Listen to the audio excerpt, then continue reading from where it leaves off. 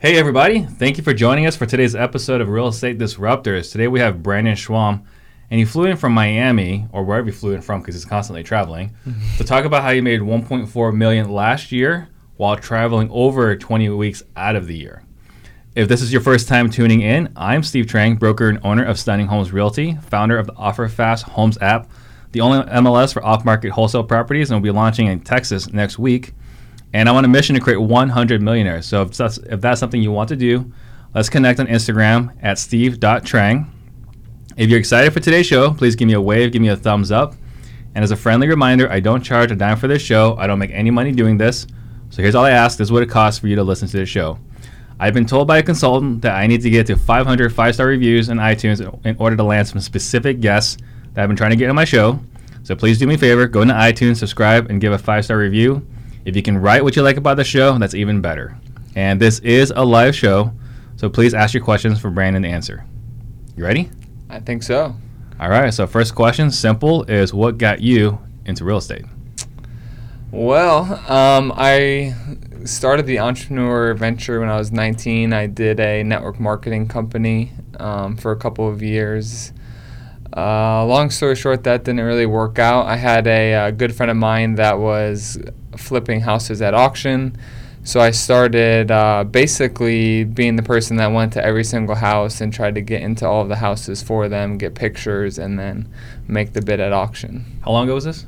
4 years ago. Okay, so you probably passed the statute of limitations, or Okay. statute of, what is it, where they can't try you again? Yeah, I think it's statute of limitations. Statute of limitations. Yeah. So there might have been some B&E back in the day, Yeah, right? maybe. So, because I don't think a lot of people that are wholesaling now know what we had to do back in the day No. when we're going to auction properties. No. I mean, I had guns pulled on me multiple times. I had the first day I actually ever went to auction houses where we'd go and knock on the door and try to save them, try to buy them before I went to auction. Mhm. This guy chased me with a gun. And I remember going to my boss at the time being like, if this was every day, it's going to be like, I can't do this. Well, I'm surprised you came back. Yeah, no, it was scary. But, I mean, it was always like a new experience every day. So when was this? 2015. 2015? Yeah. And I'm sorry, where was this? What city? This was in Orlando. Orlando. Mm-hmm. Yeah, so for you guys that don't know, right, like all people buying from auctions, Mm-hmm. they had the bid service, I'm guessing who you worked for. Yep. And the bid service, they would talk to all the investors that want to buy properties the day before, Mm-hmm. and they would send someone out to take photos, Mm-hmm. and that was you. Yeah, well, I was working for a private company where they were trying to buy the house at auction. Oh, they were buying themselves. Okay. Mhm. And so then I would go, we would look at the list, and then I would go to the house, either try to swindle deals at the door, or, if I had to get pictures inside, I would find a way to do that. Yeah, because so one of the people I know, what stopped them from doing that wasn't a gun, but it was face-to-face with a dog, right? And it was a race to over the fence. So, Yikes. you ever dealt with a dog? I did, but they were little ones, so I wasn't Yeah. really scared, just a little barking. So that's what got you into real estate. Mm-hmm. What got you into wholesale? Well, actually, I did it kind of backwards, what it seems like most people are doing today. I just started off flipping. So I initially, after I left that company, I met a gentleman at a networking event and kind of convinced him to give me $250,000 to start flipping. And so then I started, back in the day we could send out 3,000 mailers and get a good deal. I was sending out mailers, we would get deals, and then I would flip them. And, at one point, we had my first year we did almost probably 50 flips. It was a lot.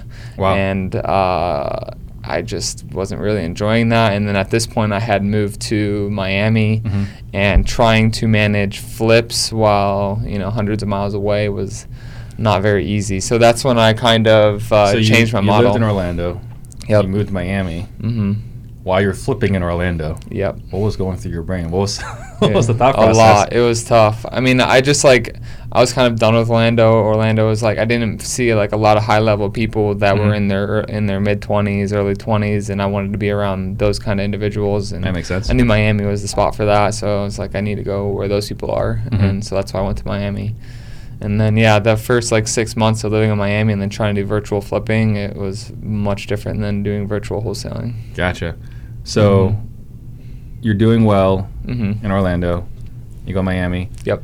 And what is your plan then? Like, what was the process for getting your wholesaling up and running? Because were you wholesaling yet in Orlando, or were you still flipping entirely? I was basically flipping what I would like that wasn't like crazy amount of work and that I could handle, and then I was wholesaling just like some of the deals, but I was primarily flipping. Mm-hmm. But like I knew when I was like doing the numbers, I was like if I was to wholesale this, I'd make 15-20 grand. If I flip it, I make like 40. But the flip's going to take me 3-4 months. The wholesale takes me 1 month. So I was like, I'd rather just do a ton of those instead of constantly like waiting 3-4 months. And you made more money, but it was just way more of a headache. And at that point, I was like, I'd rather make less money and have less of a headache and be able to do whatever I want, kind of thing. Right. Okay. So we kind of touched on quickly was the network marketing. Mm-hmm. Right, because I think there was Robert Allen's Multiple Streams of Income that I read many, many years ago. Have you read that one? No. So one of the things he talks about is if you want to become a successful entrepreneur, is get into MLMs. Yep. Not because you're going to make money in the MLMs, but you're going to learn all the valuable skills you'll need from an MLM. So what was the MLM that you were in? I was actually in a couple, but the one that I like resonate the most with was Vima, which is obviously really big here in Phoenix. And I started at 18, so I was really young, and I kind of thought like the whole go to college, get a degree, and then, get a 9-to-5 and retire when I'm 70. Like that never really interested me. I always wanted to have a lot of money when I was young. So like I realized like entrepreneurship was that route. Right. So Vima, and that's how you connected with Cody Barton, Nick, Octavius in LA, and some of the other wholesalers as well. Yeah, my whole there's probably like my 6 core group of best friends, and all of them are wholesalers, and actually are probably like some of my biggest competition in my own market. Oh, really? Yeah. Oh. So I taught them all, and then they, decided to do it in my market as well. Gotcha. We got some questions here about how you used to change refrigerators. Who's got Tommy Myers over here? Yeah. Anything from him I would just ignore. Just ignore those questions. Gotcha. Okay, so you're wholesaling from Miami. Yeah. But you're not just in Miami. No. So talk about like what markets are you in right now for wholesaling? For wholesaling of my own individual business, I'm in basically anywhere from like Sarasota up to Tampa, then Tampa all the way over to the east coast of Florida. Okay. So I think we're in like 11 counties total. But all in Florida? All Central Florida, yeah. Okay. I don't do any deals in Miami or Fort Lauderdale or anything. What's wrong with Miami? I don't know. I've like tried there, and like a lot of times there's always like major title issues. Miami's known for like scams. So like my title company that I use in Orlando, they won't even like insure anything in Miami because there's so much fraudulent stuff down there. So I was like, that's I crazy. Probably shouldn't have done. Okay. Now you mentioned that you're doing in Florida. What does that mean? Are there people that you have partners with, or? Yeah, I've partnered up with other people in like Austin and Dallas and stuff like that. Gotcha. But primarily, like my ones that I run day to day is all Central Florida. Okay. And so what I wanted to hit on or emphasize, because when you and I were communicating before the show, is that something that you're passionate about is traveling. And a lot of people in the industry are aware of Jalen White, and I mean, he's living a great life, right? Yeah. He's always traveling somewhere with his wife and just having a good time. Sure. Sounds like you're doing something similar as well. Yeah. So talk about, first, why do you travel so much? It might be an obvious answer, but let's start with that. I mean, for me, I always wanted a life of freedom, financial freedom, time freedom, and like I wanted nothing to be able to hold me back. And so for me, why I really enjoy traveling is because it like makes you so much more in the present moment, because you're in like a different environment and you're seeing new things, different stimulation. So I just like traveling and like doing new things. So I think that's a real big part of it. And it's like I don't really know. I could die tomorrow, and I want to have those experiences, and you just never know what could happen, and that's a real thing that motivates me. Okay. Now, for someone right now, because there's a lot of people that are in this business and they're working like 60, 70 hours a week, right? And I'm not saying that you're not, but for them, like the idea of even traveling while wholesaling sounds preposterous. Yeah. You know, and there's a guy that was on the show, Haim Maman, someone I look up to a lot. Yeah. And he's all about doing it remotely, traveling, spending time with the family, because your time is your most valuable resource, something you can't get back. So Definitely. can you talk about, for someone, I guess there's 2 steps here. A, how do you get to a point where you're wholesaling virtually? And then B, how are you able to travel without your business falling apart? Yeah, I mean, the wholesale virtually, I mean, it's not really any different, I feel, than wholesaling, you know, going to each appointment. It's just breaking through that mental barrier that you need to go to those appointments, and you need to be there to see the property, because in actuality, you really don't need to be there for anything. And the other thing is, like, how I'm able to do that is I just have a rock star team, you know, like almost all my people that are with me, I've never had anyone quit out of the 3 years that I've owned the company. Wow. And that's impressive. I've only fired people. Yeah. So I've always believed in, like, if you pay them, I mean, I overpay all my people. And while I do that is they stay. They don't leave, and, you know, they're making good money and they're happy. You know? So when you say overpay, are you talking about as a percentage of the fee? Yeah. Okay. So what is your... So so my acquisition managers, they get 15% of the profit. Yeah. And my disposition manager gets 7%. Gotcha. And so they're considered the standard in the industry is probably like 8 to 10 for acquisitions, and like 3 to 5 for dispo. Right. Yeah. So that's why I overpay them, and I kind of run like a new age business where, like, they don't ever have to ask me for time off. They just have to let me know when they're going, and as long as they're getting work done and they're doing what they need to do, then I don't bug them. You know, so because I kind of treat them like they're entrepreneurs in their own sense. Right. You know, because they only get paid on commission. Yeah. It's entrepreneur is something that, like, you know, some of the people call it. Yeah. Okay, so your guys that are in your office, they're calling because they're only in your office in Miami. I don't even have an office. Everyone works virtually. So everyone works virtually. Yeah. So they're either at a working from home or have a co-working space. Okay. So they're working like at WeWork or, you know, something like that, or at home. Are they all in the same city? Nope. Okay, so they're scattered throughout Florida. Yeah. So 1 lives in Tampa, 2 live in Orlando, and 1 lives in Fort Lauderdale. Yeah. And so they're just kind of all over the place. The ones in Orlando didn't get your note about Orlando not being the place to be. Yeah.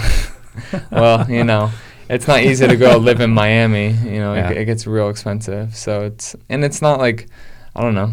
Everyone's got their own different thing of what they're interested in and what they like. You know? Right. Yeah. Okay. So that's wholesaling virtually. Yep. The part about traveling. So someone that wants to start traveling with their business running without them having to be hands-on. What were the steps that you had to take to make that happen?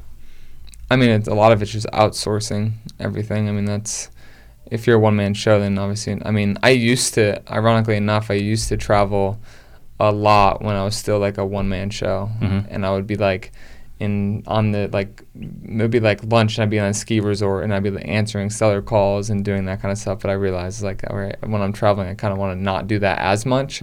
So a lot of it is just having a rock solid team and like building that, you know, where they're able to handle majority of it without me. I mean, don't get me wrong, when I'm traveling, I'm still working. Like, it's not like I'm almost jealous of like employees that they can go on vacation and just have like a complete reset and not think about anything. But like for me, that's not the case at all. Like I'm constantly still working when I'm there, and, you know, maybe not as much when I'm home, but I'm still like, you know, constantly available for them and putting out fires. I need to put out fires and stuff like that.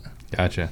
So what's the advice you would give somebody, right? So get the people in place. It's a lot easier said than done, right? Because like if you look at a lot of businesses, when you first start, you're selling parts, you're selling widgets, right? And that's all you're doing.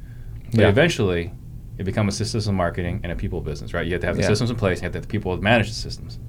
So a lot of people that are having great success now is because they have good people, but it takes a while to really get that people piece in place. And it's still an ongoing challenge. So talk about how you're able to do that.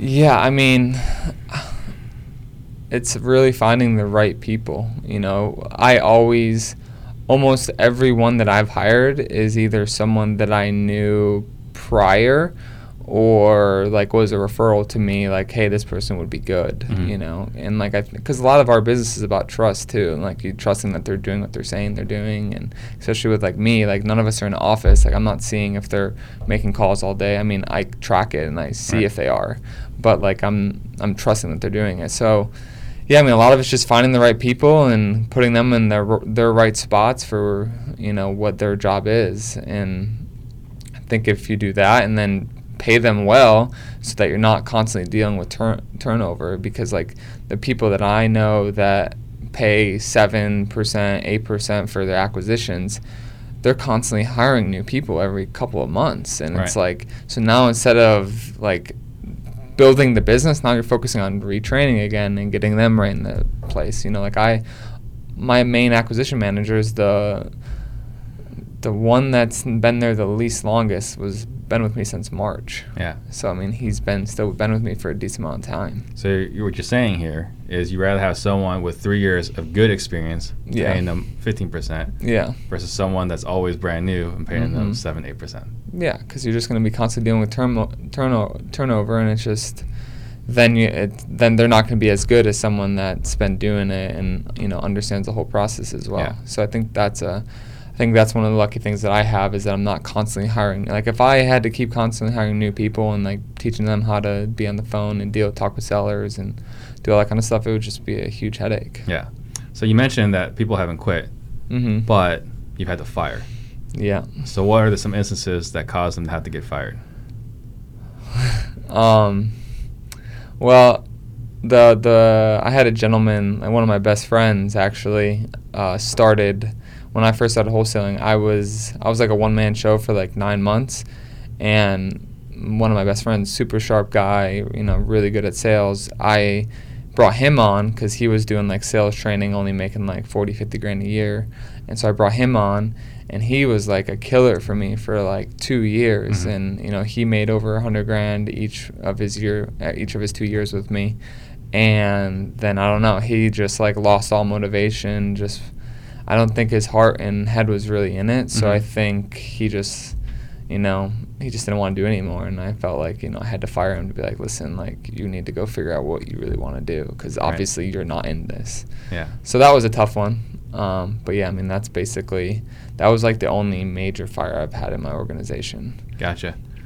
So you mentioned that also you're not in the office, right? And everyone's really in their houses or in a co-working space. Yeah. How are you monitoring the KPIs, making sure they're taking the actions they're supposed to be taking? Well, I mean, everything they do is tracked. All of how many calls they make, all their calls are recorded. Everything, I know everything that they do. I know when their first call is that they make. I know when the last call is they make. So, like, they are their own business, and 95% of the time I don't say anything to them, because, like, they're doing what they need. You know, as long as they're, like, my goal for each of them is to be around, like, 6 to 8 deals each a month into the company. So if they can do that, if they can do that, then, you know, you're not going to hear from me. I'm not going to complain. Yeah. So, but I track all of them. I mean, for me, I track every single thing that I do, like every all the money I spend, what produces, cost per leads, all that kind of stuff, because that's super important, because I was blowing money on one thing, and then it's, you know, then I wasn't even producing. So is that a natural skill set for you? I wouldn't say it's like supernatural, but, you know, I knew how important it is, so I was like, I don't have a choice. And then are you counting those metrics, having a VA do it?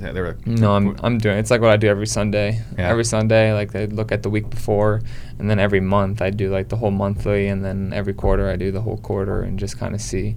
Then, like, I see like how many leads I gave one acquisition manager, how many deals did they get, how many leads they gave another, and like try to make it more even. Or if like someone's producing just way more deals off of, you know, less leads. And, you know, what, like, for example, the gentleman I fired beginning of this year, I was giving him 80% of the leads, my other acquisition manager 20, and I only had them 2 at the time.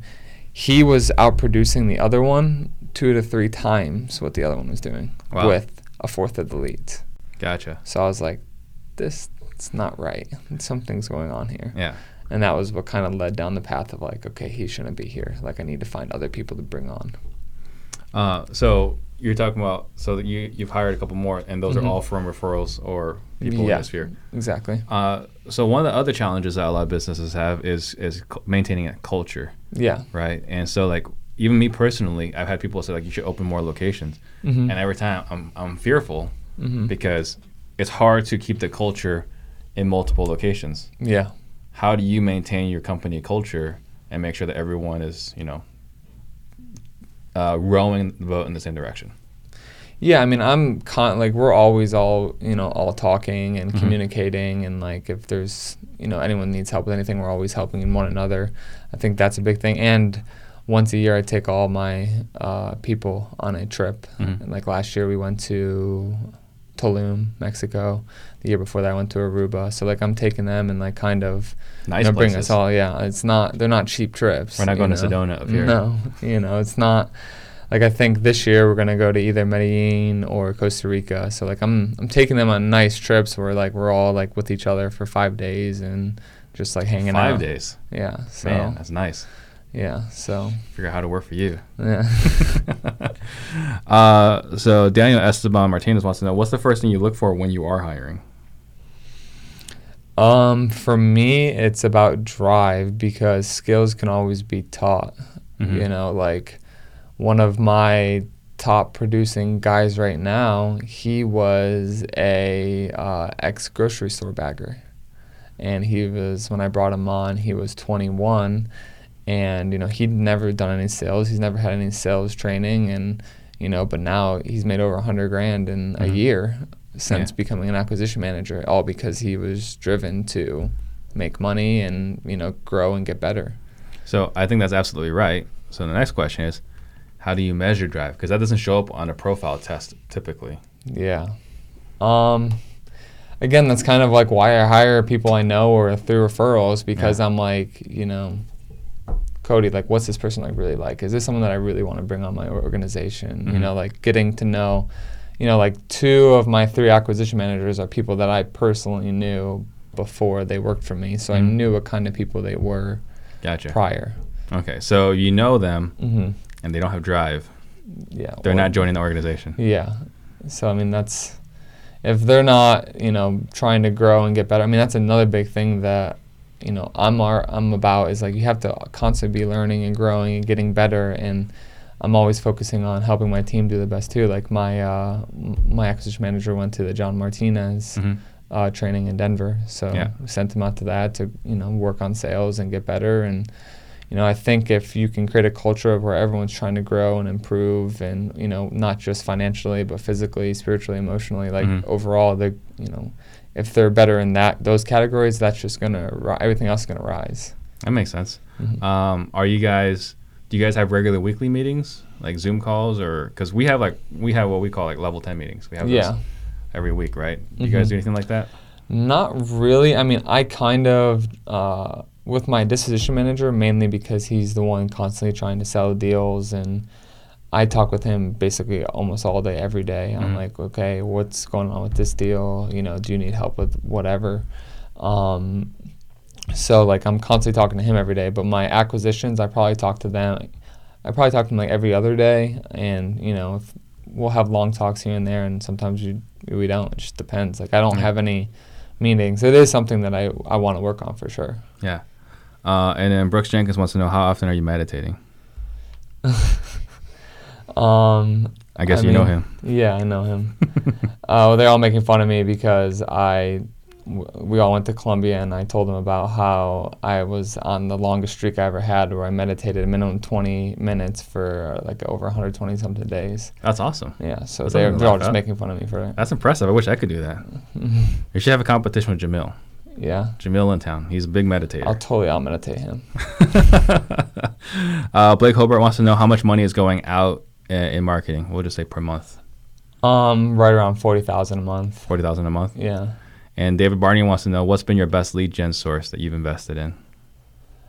I mean, everything's pretty even for the most part. Texting, cold call. I do a little bit of mailing used to be my bread and butter, but that's not doing as well. But yeah, I'd say texting, cold call, RVMs. Gotcha. Sure. And Blake also wants to know how many calls is each person making a day? I like a minimum of 50 a day. It's kind of like what I'm looking at. And, I think if you're hitting at least 50 a day, then you're going to get some meaningful conversations in there.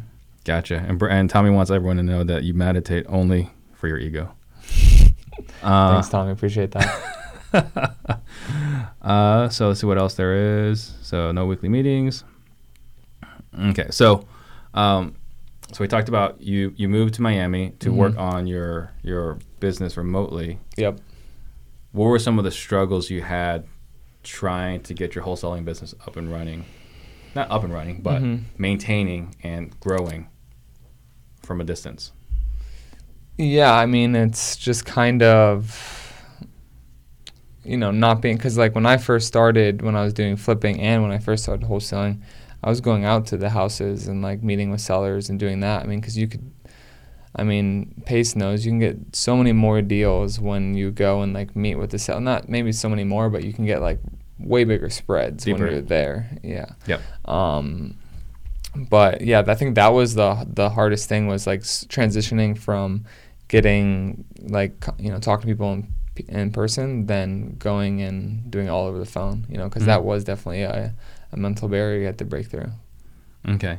And there's a lot of players in Florida. We've had several actually on the show already. Yeah. So how is your operation different than some of your peers in Florida? I mean, virtual is part of it. Yeah, I mean, I don't know if there's anything that's like particularly different. Everyone knows what to do. It's just like whether or not you do it. It's like everyone knows that you got to eat healthy and work out and you'll be in shape, but not everyone does it, right? So it's like, does that work? Yeah, I don't know that. Not really. Hasn't worked for me yet. It hasn't worked for me. That's for darn sure. Well, I haven't tried it long enough to be consistent with it.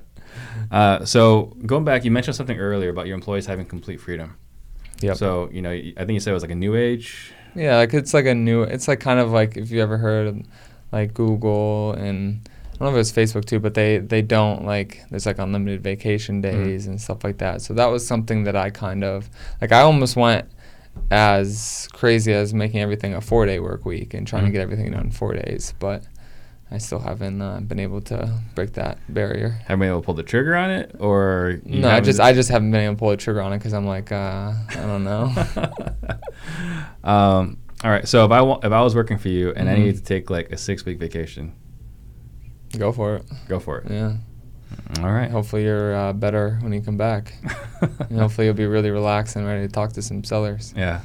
So right now you're wholesaling. Is there any flipping left, or is it just almost all, or is it all wholesale? I'll do some flipping if it's just like nothing super like difficult, like extremely cosmetic, like really light. Yeah, like I think I've done like 4 or 5 flips this year, but they're all just like houses that were built in the 2000s, and like I need to just like add paint and carpet, and like because like I had a deal, like I bought 2 houses off the same seller where they're both for $150, both in the same neighborhood, and they're worth like $210 like ARV, but they only needed like paint and carpet, and all the wholesale offers that I got on it were like $160 each, and I'm like, I could put like 5 into it and like sell them retail for like $190, $195. So I just did that.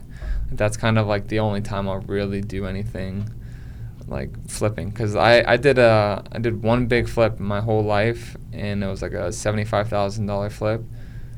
Never again. That was, and I lost money on it. Not lost money, but I broke even. So basically lost money. So with the ones that you're doing, you're able to take down this guy's 2 houses. Mm-hmm. Do you have access to cheap funds? Do you have cash? Like, how are you able to acquire properties? Because there are a lot of guys also, it's you read some of these comments, I don't have 1,500 earnest to put down. All right. So like, let's talk about when you're acquiring these properties. What is your strategy? Well, I mean, like for me right now, I think we have 32 houses under contract. If I put $1,000 down on every one, I'd have $30,000 at title. So typically I won't, like I'll put $1,000 down earnest, but unless they're calling title and asking if it's there, I typically won't. I'll forget. Yeah. Well, Florida's interesting. Actually, I had a call with Jamil about this. Is that both buyers and sellers have to sign the release the earnest money. Yep. And that can really tie up your funds for a very long time. Yeah, that's I've had that happen. I think I have like probably 15,000 at title companies that I can't even touch because the sellers won't sign off on it. So what's the recourse for that? Like, is there like a certain time limit? Like after a year, you'll get the money back? No, just forever. It's until they sign. So what do you do about it? You just wait? Yeah, I don't know. Just wait long enough to hopefully the seller's paying body isn't still there, and you can ask them to finally sign it. I don't. It's crazy. Yeah. Okay, so not a whole lot of flipping. So going back to the funds, Mm-hmm. how are you able to take these properties down? Do you go private money? Do you have a partner? I have private money. Yeah. Yeah, so I just, it's not anything crazy. It's like 10%, 3 points, and they 100% of the purchase price That and is 100% crazy. of the rehab. That What? is crazy. Is it? Oh my God, 3 points? Wow, That's a lot, no? that's a lot of money. Yeah. So, RVM in Florida is a question Isaiah's got. I've read some places that people say that it's hard or highly frowned upon. I think more frowned upon in Florida than it is here. Any opinions on that? I mean, I think RVMs are probably frowned upon everywhere. Yeah. But I think there's like specific legislation in Florida. Yeah, I've heard that, and I don't know. At this point, it's just the price of doing business. If you get dinged, you get dinged. I've had friends get dinged, but it's like $8 to $10 grand, and it's like, why? Like, because like for me, what I've noticed with RVMs, you don't get a ton of deals from them, but when you do, they're fatties because think about it. It's someone calling back a voicemail from someone that's sending out thousands of. It's kind of like postcards. Yeah. They're picking a phone and calling you. Yeah. And it's like there's definitely some motivation there if they're calling back a random voicemail, basically. Yeah. Makes sense. David Barney wants to know how have you built such a large end buyer network to sell off your deals? So I go to ListSource and I pull cash buyers from ListSource, and then I skip trace them, and then I text them and RVM them all the deals. Mm-hmm. And then I pull all the cash buyers from the MLS, and I pull all the cash realtors from the MLS. And then we're just constantly hitting them with emails, text, RVMs, the same thing. Gotcha. And then Jay Burr wants to know if you both are acquisition guys, how would you approach local wholesalers, help them see the value of paying up to 50% opposed to the typical 7 to 15% if you're a beast? I don't really understand the question. Jay, can you ask that question again a different way? I'm kind of having a hard time understanding it. All right, so we're talking about your organization. We're talking about your marketing techniques. Mm-hmm. So deal flow right now. We Yeah. talked about 1.4 last year, and you're on pace to surpass that. Yeah. If you haven't surpassed it yet already. Mm-hmm. So, like, what kind of volume are you doing in your operation? We're averaging around getting like 18 to 20 houses under contract. Mm-hmm. This month was, I don't know what happened at the beginning of the month, but we had like 2 weeks where we got like 20 deals in 2 weeks. So that was really crazy. And I was in California the whole time in Big Sur where there's no cell signal. So I'm just like, this is a lot to deal with. Because normally we're dealing with 20 in a month and then get 20 in 2 weeks. It was a lot. Yeah. So that's kind of where we're averaging is like 18 to 20. And then, because we're making all of our offers sight unseen, all over the phone. So we probably end up closing on like 70% of them. Mm-hmm. Like we're able to find a buyer or like they lied about the condition of the property, basically. What? Yeah. They never do that. That's so weird. Yeah. They just remodeled it. Yeah. Okay, so what is your targeted assignment fee? I like to make at least 20, but we average around 17 is our average for the year. Gotcha. And then one thing I've heard about Florida as well is that it's hard to get financing because the foreclosure process is so darn long in Florida. Are you finding that to be an advantage for you? Financing in regards to like sellers? Hard money loans. Oh, I mean, there's not as many hard money lenders. Well, tell me, is that am I understanding this incorrectly? I feel like there's still a ton of hard money lenders there for sure. Yeah. Yeah, no, I haven't noticed that at all, really. Gotcha. Okay. Blake Hawkins wants to know, do you have your team sign non-competes? No.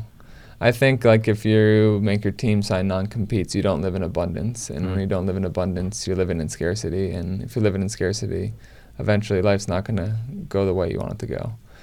I tell my people if they want to go out and do it on their own, they're more welcome to. I'm just like, Daddy's not going to be home for you if it doesn't work out. You can't come back to me.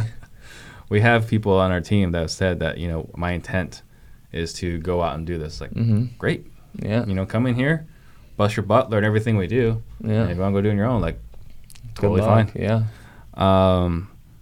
Arnold wants to know, are VAs part of your business? Yeah, I have around 10 VAs.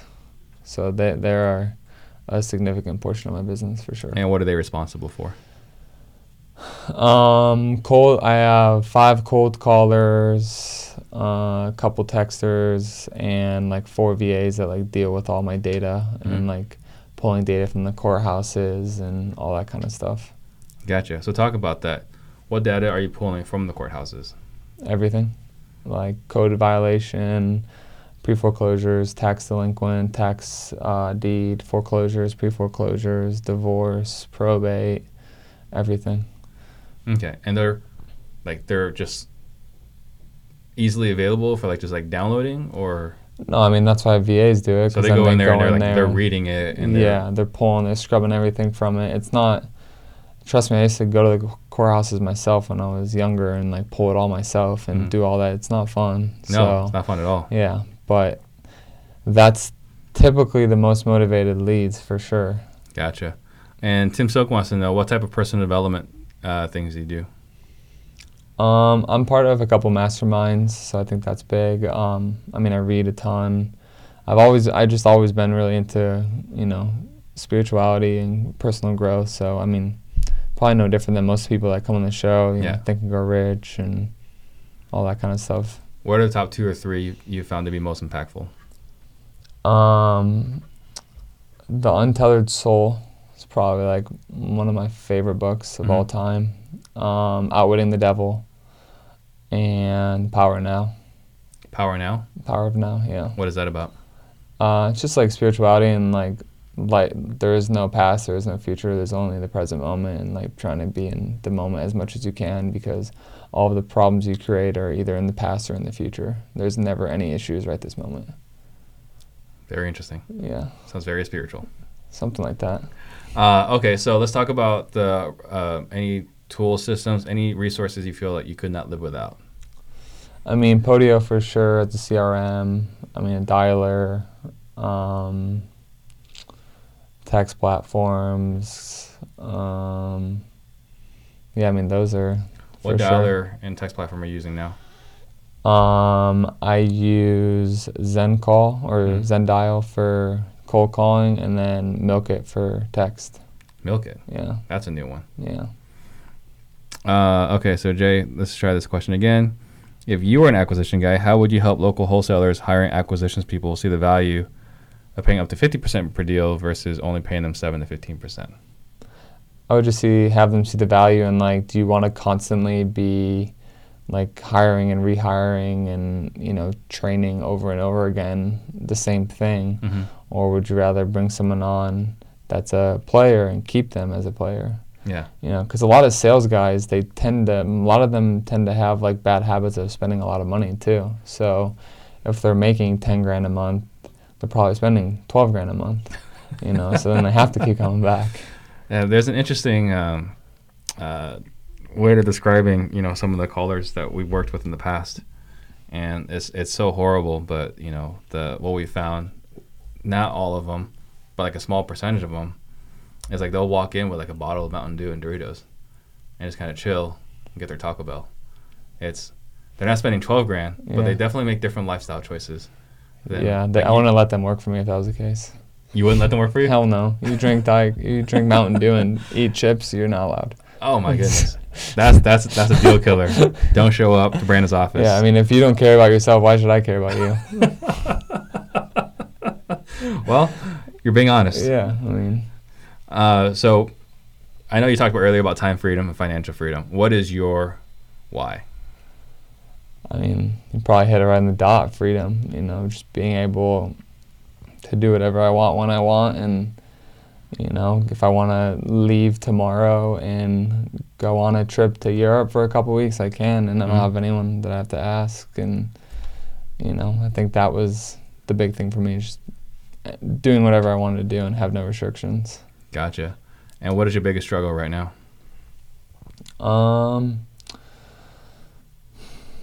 My biggest struggle, I would say, is probably selling all of our deals, because right now we have, 32 houses under contract, and so far we only have buyers for 16 of them.